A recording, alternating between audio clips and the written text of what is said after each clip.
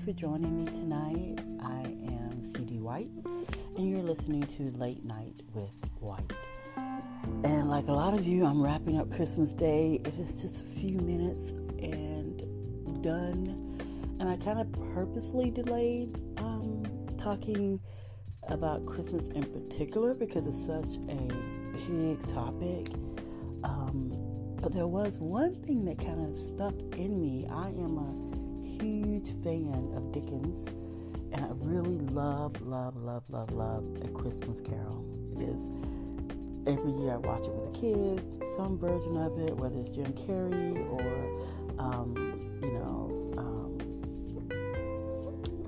a really old black and white version or Mickey Mouse. There's something so resonating about the story of Ebenezer Scrooge and his change, right? I think in all of literature, it's one of the most dynamic changes of a character who went from being just absolutely horrid to a fully realized human being after his night with the three spirits, right? The three ghosts that Marley warns him will visit and do in all haste visit him. And kids love that story. It's something about the melting heart of Scrooge that we all kind of identify with, right? Because his hard heart comes from pain. Unwanted by his father, shunted off to boarding school, his sister dying in childbirth, losing the love of his life, just a series of unfortunate events that create this hard, calloused man. But there's something even more that Scrooge says in the novel, and he says he will endeavor to keep Christmas very well. And then, of course, we're reminded of Fezziwig, who did that, who was so generous at that time of year to his employees with a big party. And Scrooge, even going back to that moment in his youth, was so overcome with love for this man and for the companions that he had during that time. And only the cruelty of his own life made him forget those lessons. But then he vows to keep Christmas and to keep it all year long. And I just can't stop thinking about that. Keeping Christmas all year long. So, I reached out to a lot of you. I sent out surveys and we talked, and there were some email exchanges, and I took all of your words that were wise and so introspective, and those of you who aren't believers in the way that I am, who maybe have different faiths than I do, we still came up with among us some kind of general well thought out, well versed ways to keep Christmas, or the idea of Christmas, if we take it as just being good to our fellow human beings, right? And ways to keep Christmas all year long. So I have 5 that I have condensed from our conversations, 5 ways that we can keep Christmas all year long. I don't know about you guys. Well, I do know about you guys. It's our favorite time of the year for a lot of us. Now, for some of us, there are some humbugs, either through the commercialization of Christmas, the religious aspect of Christmas, the consumer culture of Christmas. Some people have intimated to me that they're pretty much done with it.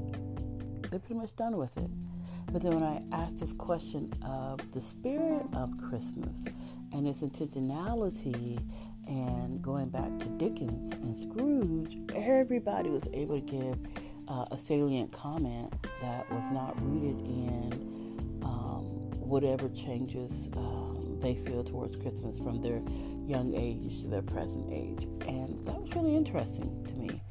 And maybe because we've all read the book, so there's just a commonality there. But even people, like I said, who aren't particularly religious, really love this story, because it's really about the changing of a man's heart to see the humanity of those around him.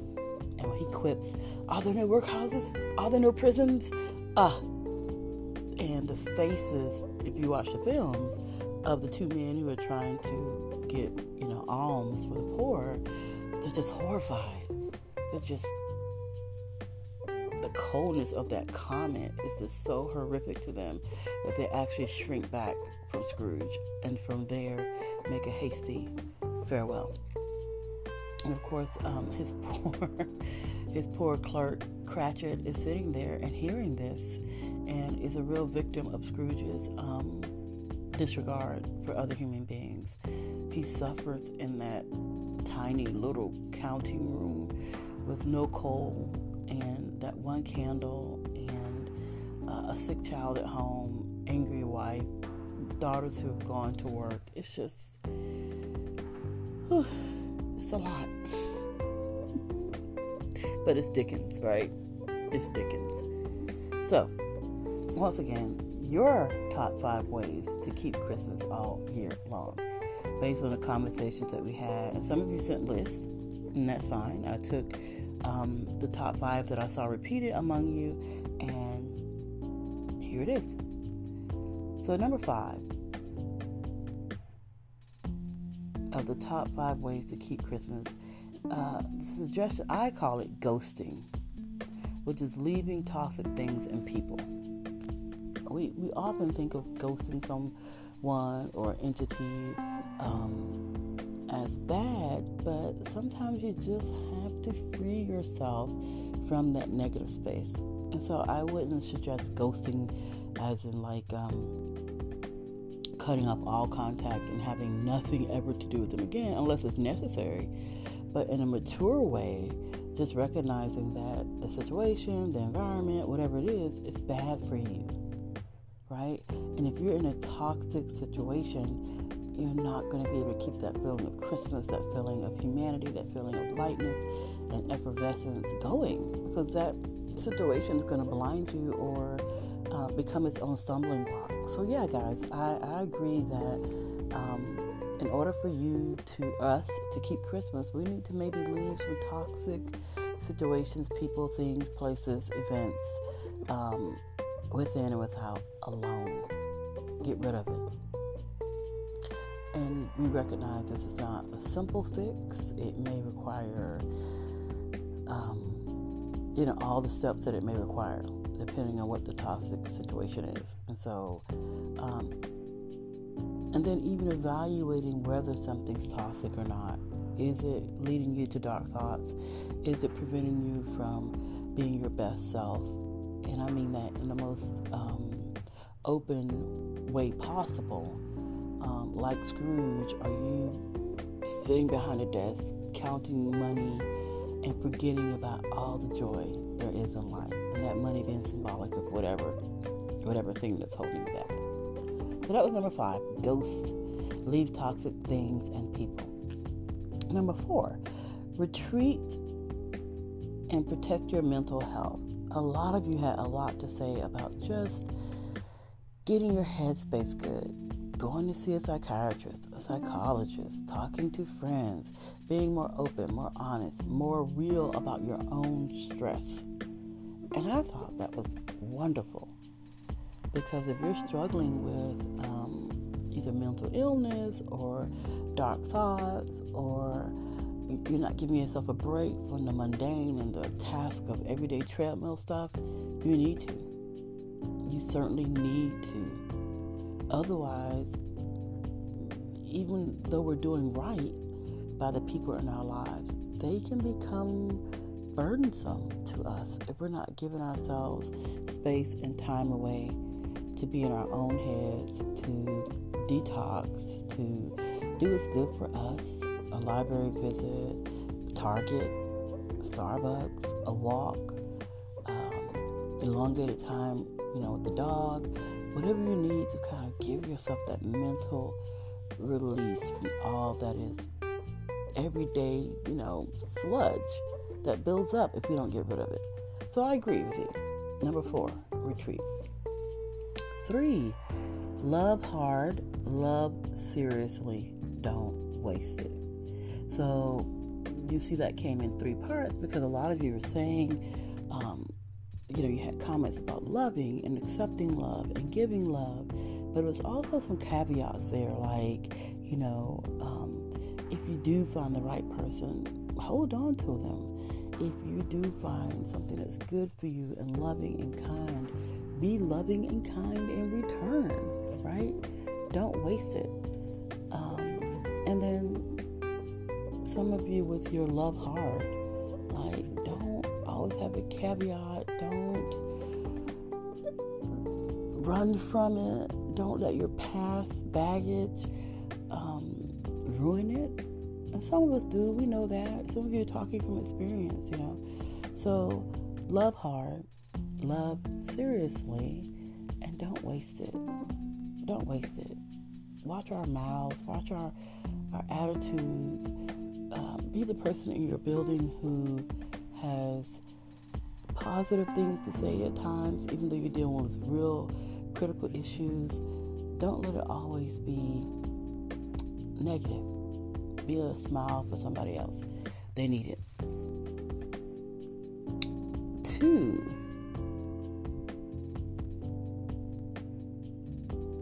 help when, where, and how you can. Help when, where, and how you can. We know from A Christmas Carol that Tiny Tim, if the fates of the world had not intervened, was slated for death. We know from the text that he's pretty much religious. He says that, hey, if they're looking at me and feeling sorry for me, I hope they remember who it was that made, the lame walk again, that they be reminded of Christ and me. And those are powerful words. So I agree with you guys that we can't help every situation. That's how you get the mental sludge and the need to ghost. But when you can help, give an umbrella while it's raining. Get somebody a lift home. You see somebody struggling with a particular issue that you've overcome.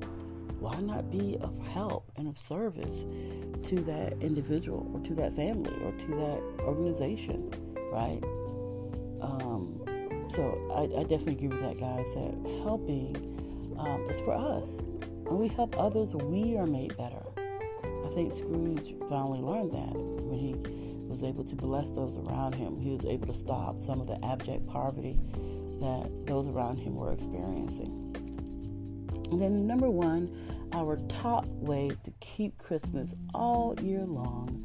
And this was surprising to me, but clearly in your comments was the number 1 thing. Be a good listener. Be a good listener. Now, I've condensed that, of course, but a lot of you were saying that we need to really hear people in our lives. Like, stop and just talk to the people in our lives, but not just talking to them, but hearing them. And in hearing them, blessing them with our compassion, with our understanding, with our intelligence, right? Sometimes people are seeking help from you. They don't know how to articulate it. They know, hey, you're the lady who, and they begin, talking to you. And if you're listening and really listening, you can hear them and then be the help or the kind ear that they need. And I think about Ebenezer when his nephew came and said, hey, we just want you to have dinner with us. That's it. And Ebenezer basically told him to, shove off, and he shouldn't be celebrating. He's poor, and, what's Christmas to him because he is poor. And Ebenezer wasn't listening to the love that the nephew was giving him and offering him because his ears were dead. And so I definitely think that we need to be better listeners to each other, right? Really, really listening. And on the flip side, if you're really listening to what someone's telling you, those red flags, those toxic traits, those narcissistic moments should reveal themselves if you're really sitting there listening to what they're saying, and that's present within them, right?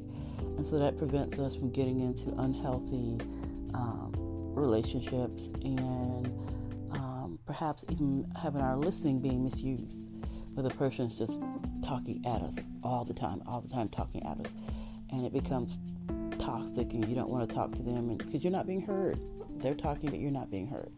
So recognizing that listening is a two-way street, right? We're listening with intent and intentionality, and we're also expecting to be heard and to be listened to. So, ways to keep Christmas all year long, provided from you guys via the survey that I sent out and your further comments. Ghost, retreat, love hard, help when, how, and where you can, and be a good listener. I think those are great ideas as we begin to approach the new year. I'm not really a person with a lot of resolutions. I kind of gave that up in my 30s, but I do look with such great anticipation to the new year. And this would be a good list to help me kind of keep my focus on being a better person for myself and my family, for those I love and want to support. So you will not hear from me until after the new year. So I want to wish all of you a great new year. Like, find something so positive to drag with you into 2022, and let's be better to each other. Let's endeavor to keep Christmas in our hearts all year, all the way until next Christmas, when I'll send you a survey and say, how did that go?